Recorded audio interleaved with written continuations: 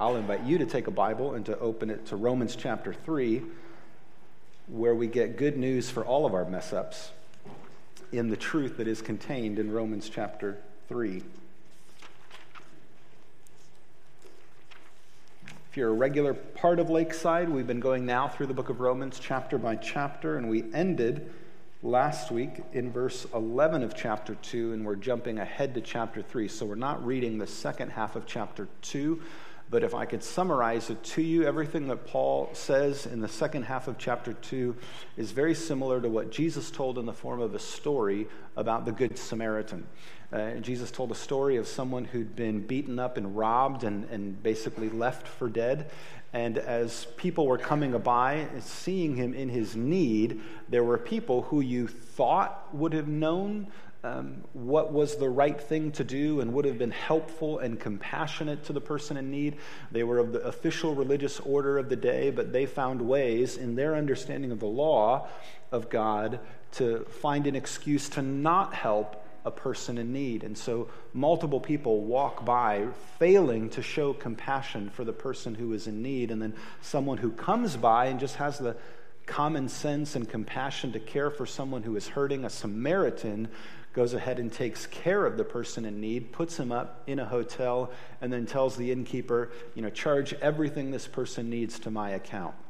And Jesus told that story to convict the people of his day, to say, you found a way to teach the law and to administer the law in the temple and to tell others what to do without doing it yourself.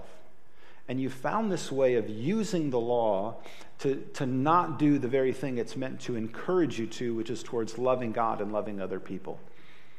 And there's a way in which, even in our religious devotion and zeal, we can miss the whole point. And we can think we're being faithful, we can think we're being zealous, and yet somehow our own religion has become an excuse for us to not do the right thing. And someone who maybe doesn't have all of that law and doesn't have all of that instruction, but convicted by conscience or reason or circumstance, can end up doing in the moment what is the right thing to do. And that's what Paul says in the second half. So please read it and see and test that I'm telling you the accurate thing. But he is saying that there is a way in which Gentiles and Jews, those who have the law and don't have the law, still are in need of something more. That the law in and of itself won't always lead people to the right thing. And that's why he begins now, chapter 3, in this way. Then what advantage has the Jew? Or what is the value of circumcision? Well, much in every way. To begin with, the Jews were entrusted with the oracles of God. What if some were unfaithful? Does that faithlessness nullify the faithfulness of God? By no means. Let God be true, though everyone were a liar. As it is written, that you may be justified in your words and prevail when you're judged. But if our unrighteousness serves to show the righteousness of God, what shall we say? That God is unrighteous to inflict wrath on us? I speak in a human way, by no means. For then how could God judge the world? But if, through my lie, God's truth abounds to his glory, why am I still be condemned as a sinner? And why not do evil that good may come, as some people slanderously charge us with saying? Their condemnation is just. What then? Are we Jews any better off? No, not at all. For we have already charged that all, both Jews and Greeks, are under sin. As it is written, none is righteous, no, not one. No one understands. No one seeks for God. All have turned aside. Together they have become worthless. No one does good, not even one.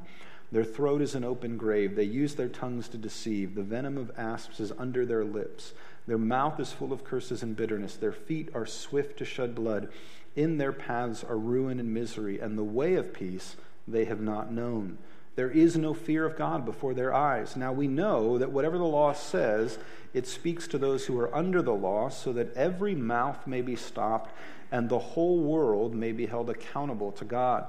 For by works of the law, no human being will be justified in his sight, since through the law comes knowledge of sin.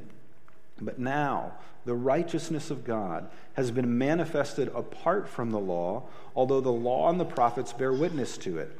The righteousness of God through faith in Jesus Christ for all who believe, for there is no distinction. For all have sinned and fall short of the glory of God, and are justified by his grace as a gift through the redemption that is in Christ Jesus, whom God put forward as a propitiation by his blood to be received by faith. This was to show God's righteousness, because in his divine forbearance he had passed over former sins. It was to show his righteousness at the present time, so that he might be just and the justifier of the one who has faith in Jesus. Well, then what becomes of our boasting? It's excluded. By what kind of law? By a law of works? No, but by the law of faith. For we hold that one is justified by faith apart from the works of the law. Or is God the God of Jews only? Is he not the God of Gentiles also? Yes, of Gentiles also. And since God is one, who will justify the circumcised by faith and the uncircumcised through faith, do we then overthrow the law by this faith? By no means. On the contrary, we uphold the law. And that's where we'll conclude our reading for today.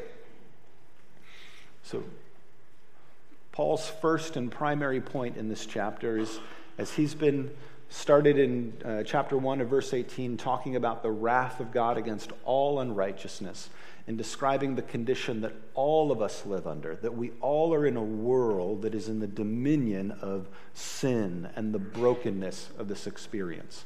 We might not all experience it in the same way, and surely as God had given his revealed law to the Jewish nation and they received blessing from that, they were still receiving that within the context of a world that is broken and fallen.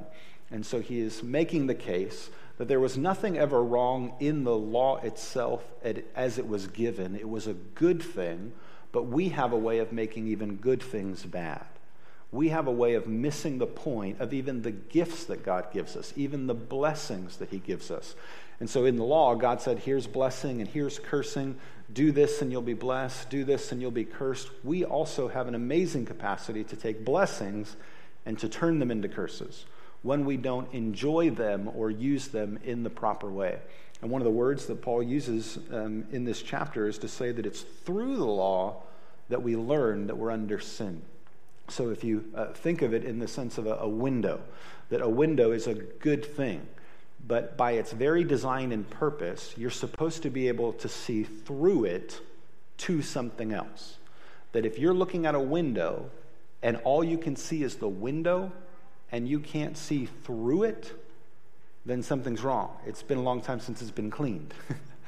If all you see are fingerprints or fog or steam or something, then it's not doing what was its designed and intended purpose. We love it whenever we are able to look out a window onto a beautiful scenery. And we might even say, that's a gorgeous window. It is. You need it to be able to see through walls. But therefore, when it appropriately serves its purpose, we see not just it, but we see through it to what was supposed to capture our attention all along the way. And everything God has given us has been meant to do that. That through what he's given, we see him. When we hear the law, it shows us what he's like, what his character is like, his goodness, his justice, his mercy, and compassion. But when we take what he's given us, and we no longer keep looking at him, but we find ways to now use it to our own advantage, and by it for some of the Jews to make themselves feel superior to other people or other nations, say, wait a minute, no, you missed the whole point. And the problem is not the law itself. It is a good thing. But no one, by any law, will be justified before God. And so it's the first point he makes. By works of the law, no one will be justified. And he's saying that all of us, whatever laws we had growing up or didn't have, whatever country we were born in, there's none of us that lives up perfectly to whatever the laws or instructions that we've been given.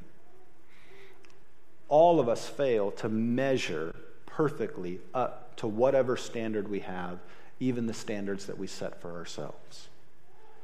And so Paul isn't, standing in judgment over all the nations and saying everyone else is wrong, but we're right. He's including himself and his own nation in this condemnation.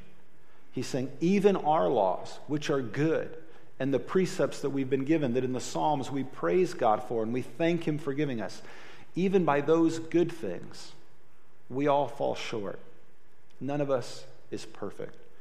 And so if you'll imagine that, some people in our day, if they're looking up at the sun, some might be down in valleys looking at it, some might be standing on mountaintops with better views, but neither of them, if they jump, can reach it. There might be different vantage points and different experiences that we have in this world, but the sun is still so far beyond us that none of us on the tallest mountain with the highest vertical can jump high enough to get there. We fall short. That's what Paul is saying. He's not saying everything we do is equally bad and none of us ever does anything meaningful. But he's saying even in our best day, even our most meaningful actions, they still fall short to what we see through the law if we look at the glory and the grandeur of God. What real perfection is, what real holiness is, what real beauty is. And like I said, this is a dangerous ground. It has a way of almost insulting everyone, except that Paul is just as willing to include himself and his own background in this. Say this is the same condemnation that he's under, and that he was someone who excelled in his own religious commitment and practice. He was passionate about what he did until he learned that even in all of his passion and zeal, he completely missed the mark. And we have a way of taking those good things that God is giving them and doing them for the wrong reason. And so sometimes even our efforts at compassion, our efforts to do good deeds, we're always tempted to then do them not to really help people, but to feel better about ourselves. Paul is saying, no, that doesn't work. We have ways of, even in our parenting, to set standards, not out of actual care or concern, but because we want to look a certain way. And we want people to think certain thoughts about us because of the way we do things. And so then they'll think better of us. And no, your responsibility as a parent is not to look good to anyone else. Your responsibility is to the people you're parenting and whatever is necessary for their growth and development. But we can take all kinds of otherwise good things and miss the blessing that God has for us. And the good things can become bad things.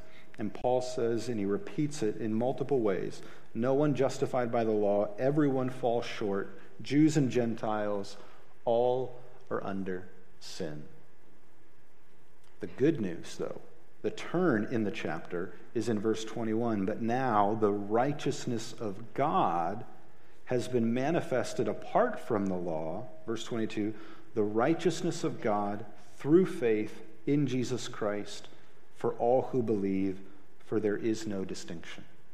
So that if we can accept his premise that none of us on our best day can reach the standard of glory and beauty and perfection and holiness that we even desire, if that's true, that no one can do that, now he says what's also true is that by faith in Jesus, anyone can be justified. This good news that he is sharing is as universal as the bad news is that he just shared. That there's no one, no religious system, no people group, no language, no society, no civilization out there who's attained the glory that we long for. And yet anyone, anywhere, by faith in Christ, can receive the righteousness of God as a gift. And here what he's talking about, one of the ways to picture it is when you in your own mind imagine God looking down upon you right now. How do you imagine it? Is he frowning over you? Is he like rolling his eyes at you and disappointed in you? Yesterday, most of the day, for my youngest one, he was getting a frown. He just was not cooperating. And no matter how many times I nicely tried to do things or not nicely tried to motivate behavior, I came down the stairs and he would just go like this. And he just wouldn't make eye contact with me because he knew that he was still doing what it was that had him in trouble. So if you would have asked him, like, oh no, yeah, and I don't even want to look up at him because I sense that there's this displeasure, there's this frustration. And we're like that with our Heavenly Father. If you're thinking of your Creator and your Maker is right now looking upon you with disgust, discouragement, frustration, it's not very motivating for you to look up. And Paul's just said, you know what? All of us on our best day, we can't earn it. We can't earn the pleasure and the favor of God. None of us can. The best that we produce is very, very minimal. But there is a way that the righteousness of God, which is his divine favor and his pleasure and his smile, that it can come to us.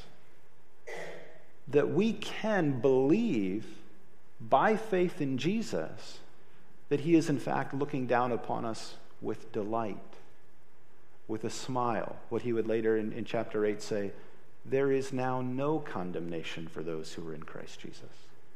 And so we have to ask ourselves, well, how would we go from that to that? This truth that we all know that we don't measure up, to this confidence that we live our lives under the favor and grace and pleasure of God. Well, he says this is something that comes to us as a gift. Though it's not something that we can earn on our own, it's something that if he chooses to, he can provide to us as a gift. And then he tells us how he did it. It says he put forward Jesus Christ as a propitiation by his blood for our sin. So what it's saying is he put him forward so that all of that displeasure, all of that frowning, all of that discouragement could be, the word propitiation, it's a big word, but it just means absorbing the wrath. So if I talked about a window as something you want to see through, now we're thinking of a different material when we think of what has the capacity to absorb. So one of the things we were doing yesterday, my father-in-law was over helping add some insulation to an area that we get a lot of cold weather coming in the wintertime or when it's hot. Just basically whatever it is outside is inside because there's nothing in there that absorbs what is on the outside and prevents it from coming through. And so now the boys are looking at it, and what is this green foam? Like, what does it do?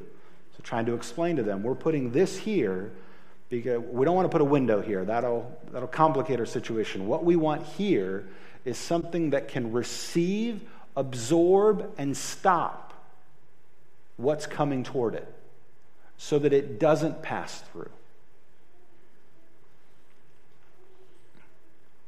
And Paul is saying that Christ has been put forward as a propitiation by his blood. That in his life, he knew the pleasure of his Father. When he was baptized, the heavens opened, and it said, "This is my beloved Son, in whom I'm well pleased." When he was on the Mount of Transfiguration, and there's Moses, and there's Elijah, the Father doesn't say, and look at whose company he's with. He said, no, this is my one and only Son. They bow down to him.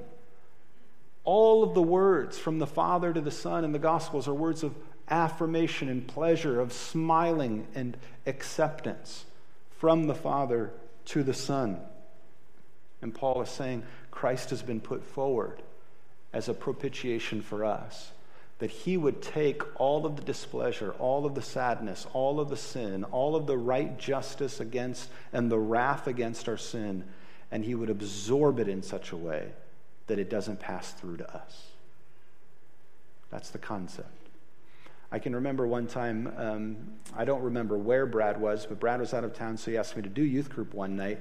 And so for the starter, I just did this activity, would you rather? And so you just separate everyone in a room and stand in the middle. Okay, would you rather eat a Snickers or a Reese's? And so the Snickers go over here and the Reese's go over there. Would you rather have a Coke or a Pepsi?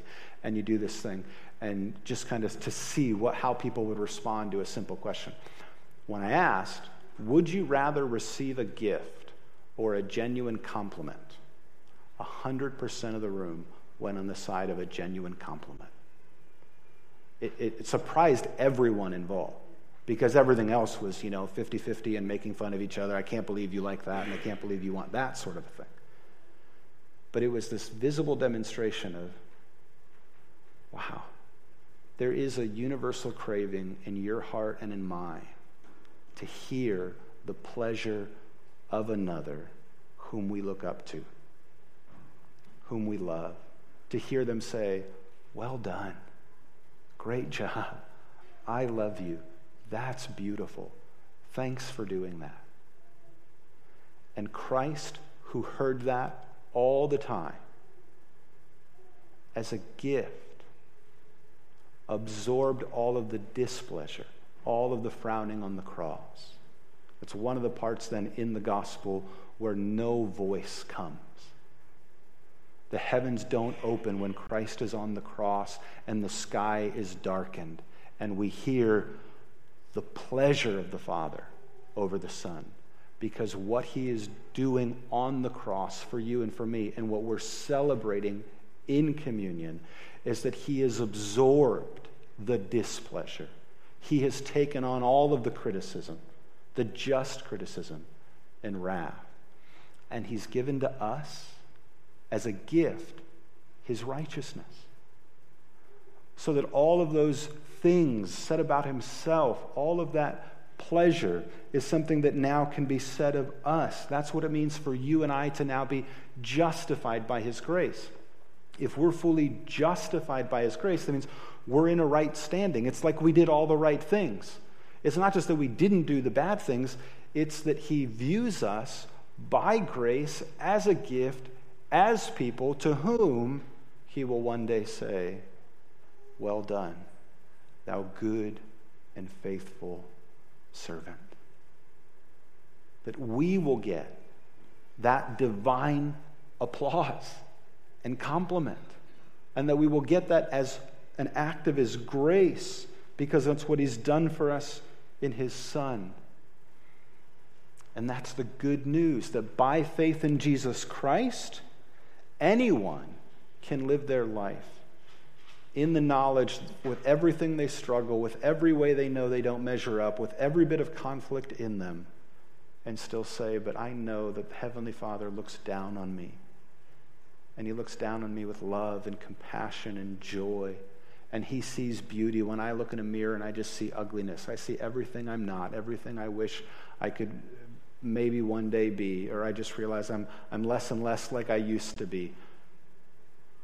But I know when I read the scriptures, it tells me that my Heavenly Father looks down on me, and there is no condemnation for those who are in Christ Jesus. There is only affirmation. There is only acceptance and pleasure. And what was impossible for any of us to attain has become available to us in the form of a gift. That's the good news.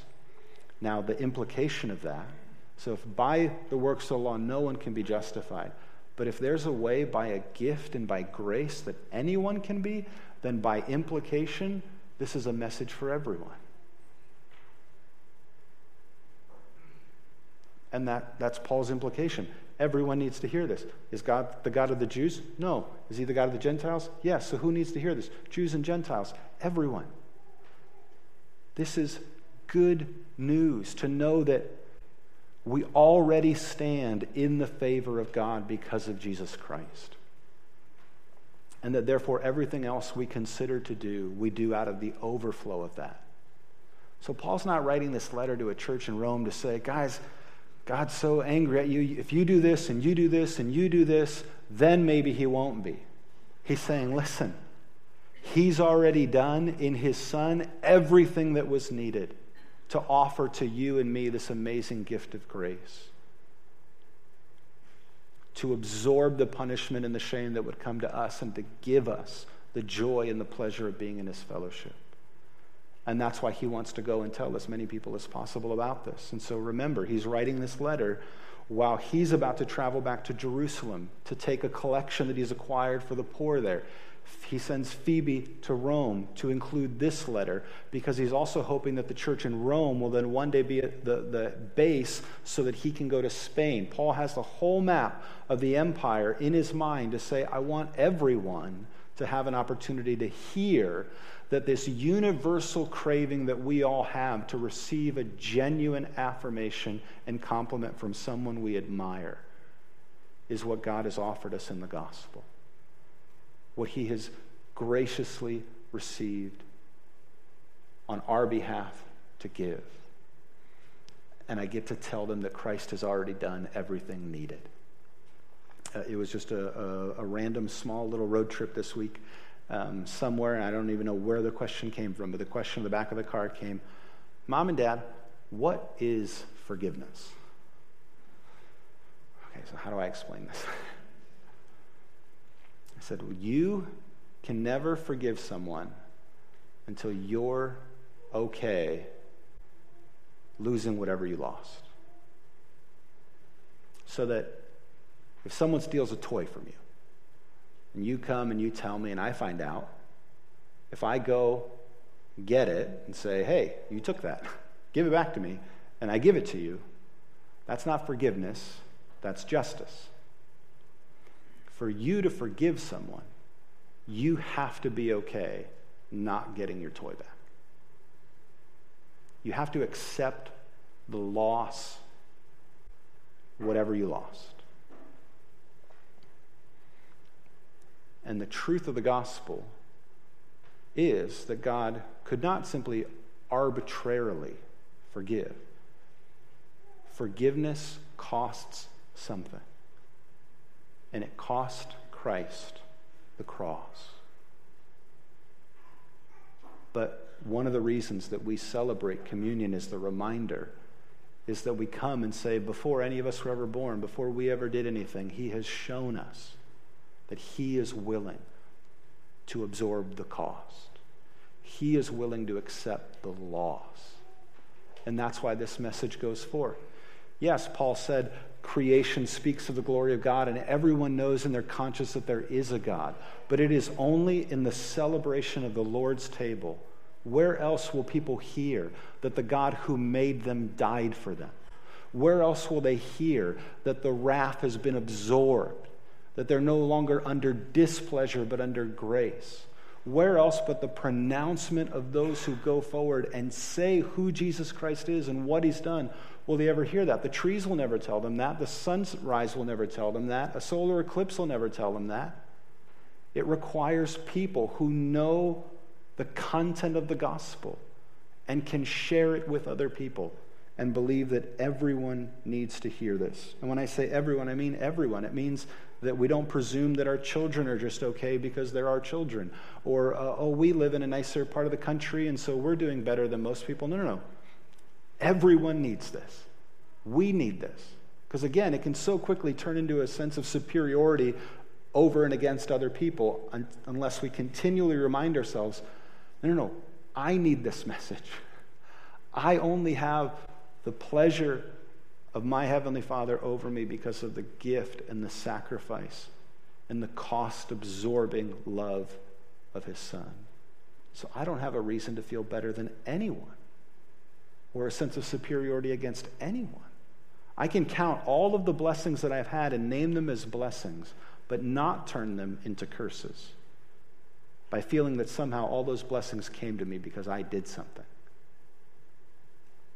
And then it creates in us a desire and a willingness to extend blessing to other people. So one of the reasons that we create an opportunity for people to give to the cause of missions is, again, not to go back and say, well, you have to give, because if you don't give, God's going to be mad at you and you're not going to be justified, and so you need to do this in order to get... No. We're not trying to guilt anyone into anything. When Paul specifically talks about in Corinthians, he says, do you know what God wants? God wants cheerful givers. God wants people who say, oh my goodness, I get to wake up every day under the pleasure of God, under his favor, as if I lived the life of his Son. With all of the internal turmoil I have and all the contradictions that are inside of me and the ways I know I don't measure up, I get to stand in grace. I'm justified as a gift that he's given me. And so I don't have the opportunity to do this or that to feel better about myself. If I can, I get to. And if it's a situation where I can't, but I get to serve with my time or I get to serve with my talent, great. But it isn't, again, now just another way as Christians to do something to feel good about ourselves. It is an opportunity as Christians who say we so understand the gospel and the goodness of what God has offered us that we are glad to do all the good we can in all the ways we can in whatever way we can. Not, again, to fall back into the trap of feeling better about ourselves, but because Christ has already done everything, to bring us into that right relationship. And so that's why Paul, after he explained the grace, he goes on to say, so have I just said that the law doesn't matter? No, not at all. Do everything it tells you to do. Live in the goodness that God originally gave in it. But do it now, not to get something. Do it because you've already received everything you could have hoped for. And you've been set free to be a blessing to others. Let's pray. Heavenly Father, we thank you for the gift of being justified by your grace. That though we stand internally under a sense of shame and condemnation of things we've done and said and thought, that it is really possible for us to stand in grace. To not walk around with weak knees and with our heads down, simply awaiting the next punishment. But in looking up to you, in seeing your love manifested for us on the cross, we can live in the freedom and the joy and the overflow of all that you've given to us. Thank you for your love.